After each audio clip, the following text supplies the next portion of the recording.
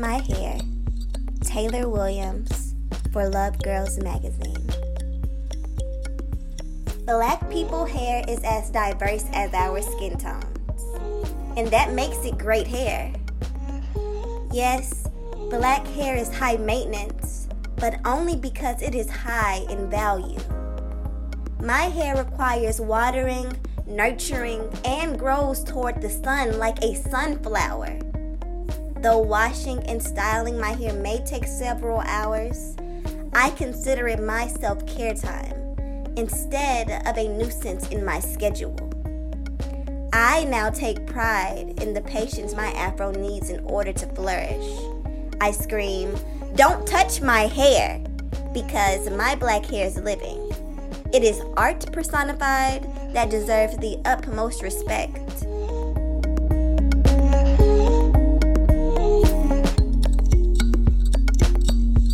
Are you ready? You got this, girl. Love Girls, the podcast, is all about storytelling and empowerment. Our mission is to share a space for women and girls to talk about the stuff that matters to them most. Love speaks to the support we give each other as we search for our own path to success. L, we can lead the way. O, overcome barriers. V, value each other. E, and empower each other. That's love. Because every girl has a story. And our stories matter.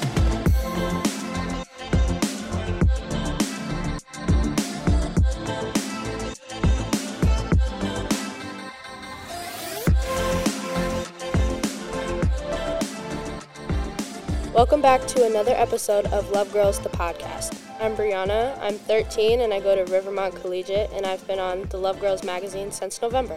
Hey guys, this is Delasia Dixon. I'm 14 years old and go to Central High School online.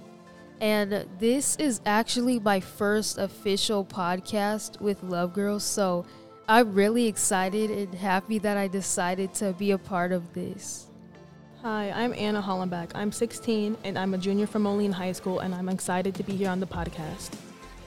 Hi, I'm Teresa Babers, and I am a volunteer and mentor with Love Girls Magazine.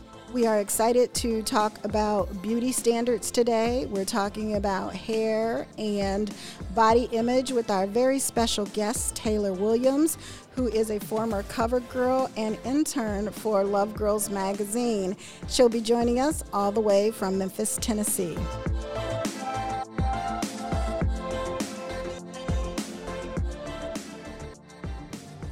Yeah, I don't know if you guys can hear that music in the background, but we are at Underground Economy, and there is a band just jamming while we're here. So It's just kind of like background music.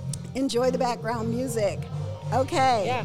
Brianna initiated this conversation and wanted to talk about beauty and how people feel compared to people in the media. So this should be a really interesting conversation. Yeah. So welcome, Taylor. Thank you. I'm excited to be here. Good. So let's see. Let's just jump in anywhere. Who has a question for Taylor? So Taylor, I want to see how have beauty standards affected your life personally? Personally, I come off as a super confident, self-assured person, but I battle with my own inadequacy problems and insecurities as anybody. And beauty to me is being able to wake up some days and acknowledge that you might not feel perfect, but also acknowledging that you're perfectly created at all times and being able to stand in that affirmation at all times. Growing up in a household that's been empowered black people of different skin tones, hair textures, and all that, being able to witness beauty in such vast articulations of what beauty is, what black beauty is, what a beautiful woman is. Being able to see it in such diverse manners, and for people around me to stand in their own beauty and in their own power, and empower other women around them to feel beautiful just as much. Having that community around me for such a long time has grounded self-love within me. But I'm a reflection of the people around me. So I'm calling you beautiful. It's me also feeling beautiful enough to acknowledge that within somebody else. Do you think that other young black women are this confident about how beautiful they are? And I'd like everybody else to answer that question as well. A lot of young black women don't feel so confident in their color and how they look is because of like social media, and so many people stereotype like what the perfect black woman should be instead of trying to be your own person. Yeah. And it's just sad that a lot of black women, especially young black women, are uneducated about their culture and like how beautiful they are. And a lot of the time, like, more light-skinned girls, they get more love from the media and those around them, and then darker skin, like, we have to try harder to feel beautiful to society. Like, my sister, she's on the darker side, and like even with our family, she gets like negative comments about like her darker skin tone. Her hair is kind of like looser, even though her skin is darker, and she's felt like people think that you have to be mixed with something to have looser hair. Yeah. But she always felt like her hair had to be perfect to like sort of make up for her dark skin. And if she didn't have the hair she did, she felt like people wouldn't see her as beautiful. So what Delasia is talking about is the looser curl pattern as opposed to a tighter, kinkier hair. Piggybacking off of what Delasia said, as a fair-complected individual, I, on the other hand, have 4C, 4D, the tightest of kinkiest of hair textures. It gets dry, it gets dull, hard to manage, stresses me out, but I'm fair-skinned. However, because I was raised by darker-skinned individuals, I always wanted to be a dark skin, and I always wanted to... Oh, really? I always wanted to be brown skinned. I was like, I'm not beautiful. I don't want to be light skinned. I'm diluted. My blackness is diluted until I actually would go into society, go to school, and black students with me would be like, I wish I looked like you. It was never my mentors, my parents, who I was shaping myself after, that made me feel out of place. I was like, oh, let me reevaluate society. It's true that lighter skinned people are praised and uplifted and are put in the media more, put in roles that are for darker skinned individuals. You see lighter skinned individuals take up those roles, even if the book articulates that it's a dark skinned individual that looks this and that way. Hollywood, the society beauty standard, continues to paint it as fair skin, loose hair texture.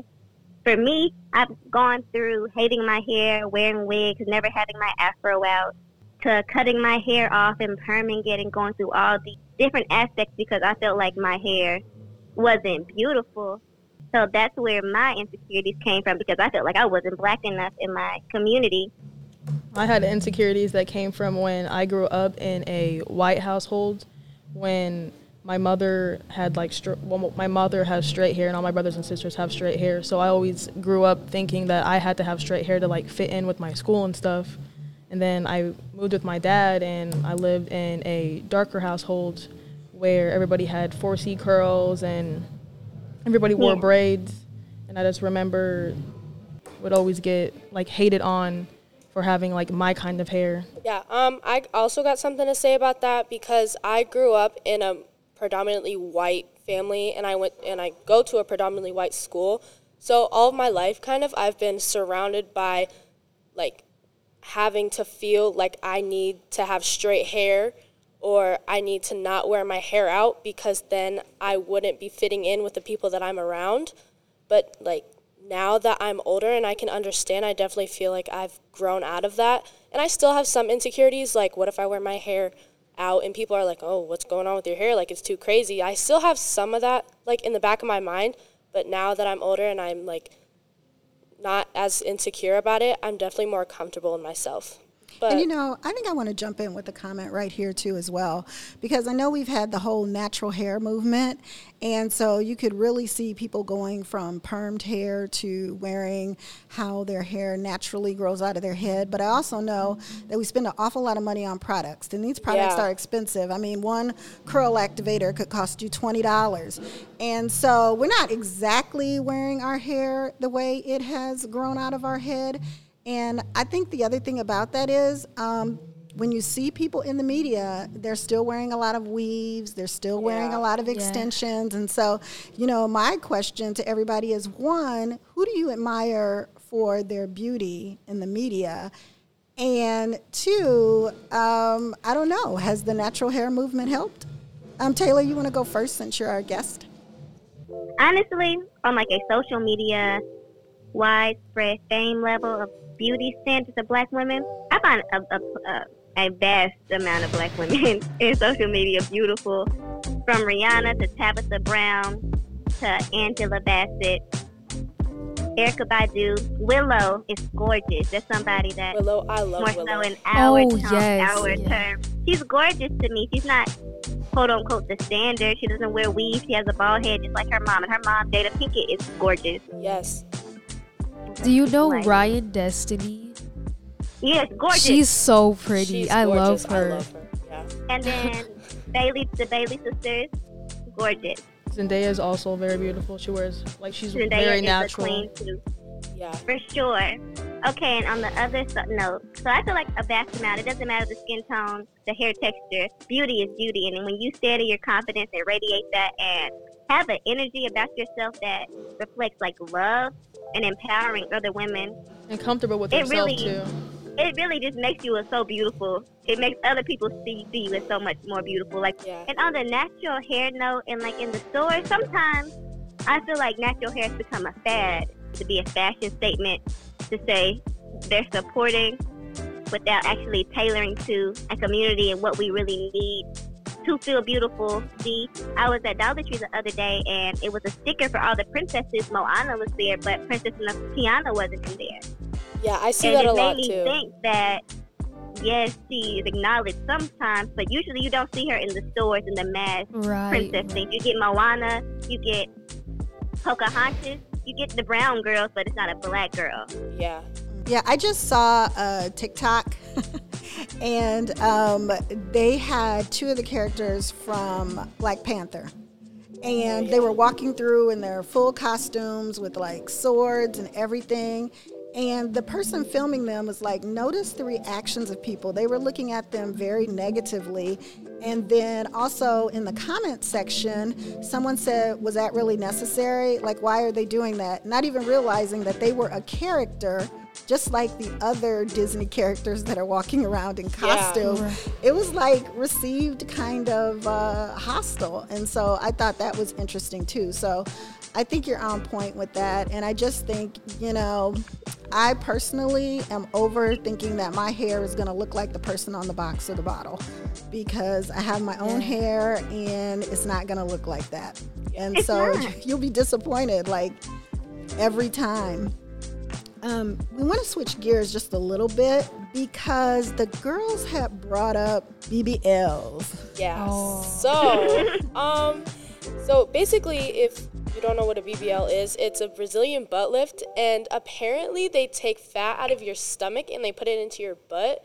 And I think that that's like, I have a mixed emotion about it, because if you really want it, then go ahead and get it. You can do whatever you want with your body, but I also think that if you really wanted a bigger butt, you could do lots of squats. But I just have a lot of mixed emotions about it. And plus, I figured out that it's like $3,000 to $30,000, like if you want to get one. But it also just depends on like where you live and who's doing it. To me, it's not worth it. Like, Yeah. if it goes wrong, you can actually die from it. Yeah. And the side effects, it takes so long to heal, and you can't actually sit for like months and months. Yeah. In the long run, there are like no examples of someone who's had a BBL for like 30 years, so we don't know like what it's gonna look like years and years from now. And if it's gonna sag like in the future. So to me, it's not worth it. And I think that people are like just getting it because everyone else is getting it and they think, oh, they look good and I want to look good, so I want to go get that. But they, like, kind of like what Delasia said, not a lot of people know what's going to happen in the future, but when they get it, they're not thinking about what's going to happen later, but they just want to get it in the moment because someone else got it. Yeah, I keep thinking people are going to wake up with these huge butts one day and be like, I wish my butt was smaller. It's just, it's a fad, and certainly wasn't a trend that was there a long time ago. I'm not saying you should be ashamed of, your big butt. I'm just saying everybody doesn't have to have one. And the beauty standards are like forever changing. So like maybe next year people will want to be thinner, and then others that have like a big butt are going to feel like they're ugly and then not want a butt anymore. Yeah, because I know like kind of last year everybody was getting like lip fillers and they were getting tanner, and they were like, that was kind of like the start of the BBL, and they were wanting to look thicker, and it was kind of like wanting to get the beauty standard of black women. But what I was thinking was that you are bashing black women for having all of this, but then you want to go and get something that you want to be like, that you want to have that we have. But then this year, what I see on like my TikTok is there's a white girl with straight hair and blonde hair and green eyes, and everybody's like, oh my gosh, she's so pretty, like that's the beauty standard. And I'm like, well, weren't you guys just like wanting lip fillers and getting bigger butts and looking thicker? Like, it's just kind of confusing because you never know how each year is going to go, and especially with our generation, it's always changing and there's something always happening. And Taylor, so about beauty standards, I wanted to ask you, when did you first feel like you didn't meet the beauty standard?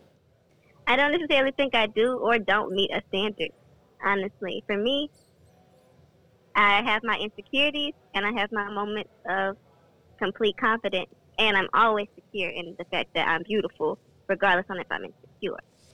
Literally about like 4th grade, my mom would be like, if you want to wear this outfit, go ahead and wear this. It might be different from everybody else, but this makes you happy. And I look different from everybody else in school, but I was very secure in it, and I never actually thought about the fact that I was rebelling against a standard.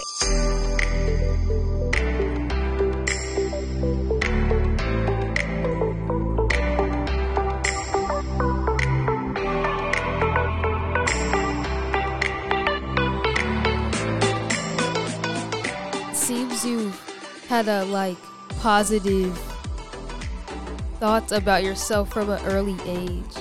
Do you have a message for your younger self in the times where you felt negative about the way you look? That's a good one.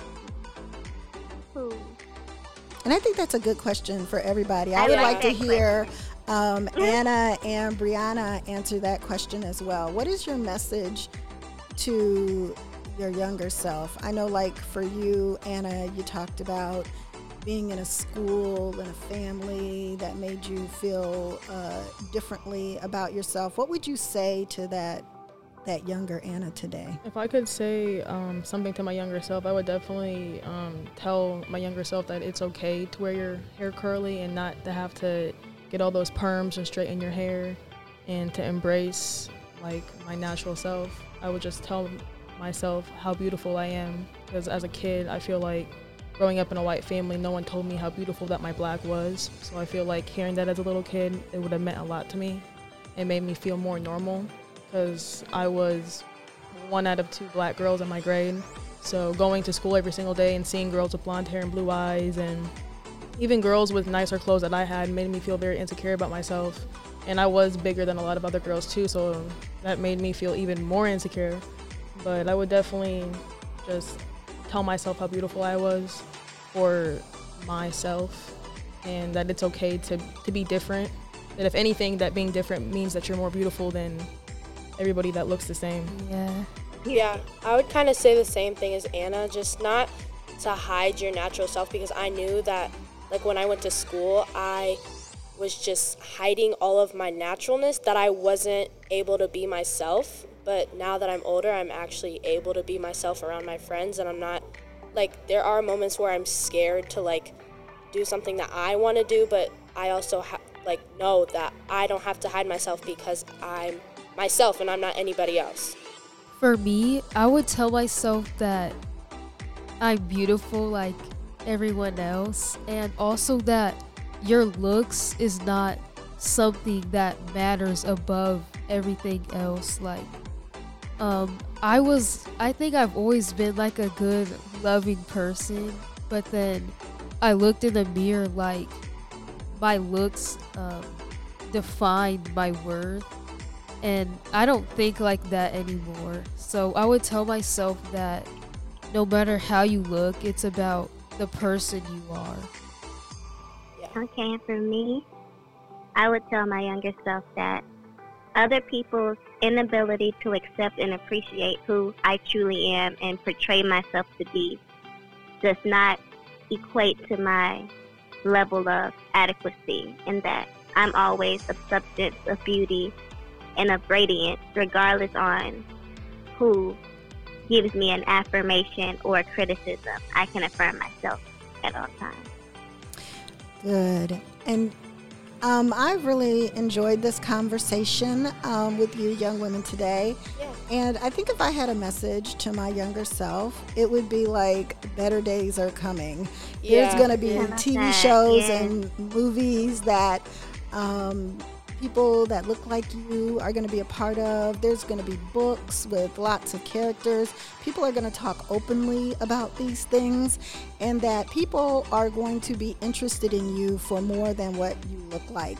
And I know we're not perfect at this time in history, but we're getting closer. I think we're getting closer because we're talking about these subjects, and we're encouraging each other and lifting each other up. And I think that's really what this podcast is about. Thank you so much, Taylor, for joining us today. If people want to find you on Instagram, where can they find you? It's The Goddessie, TheGoddessie, The Goddessie. And I also have a website, thegoddessie.com. That's literally it. You can email me, find all my social medias, poetry, links to any and everything that you need. Thank you. I'm very grateful for being here. Thank you so much. If you'd like to learn some more information about Love Girls Magazine, or maybe you even want to get involved, you can visit lovegirlsmagazine.com. And of course, we want to extend a huge thank you to WVIK for their partnership in making this podcast possible. And we want to thank you, our listeners, for tuning into another episode of Love Girls, the podcast, where every girl has a story and our stories matter.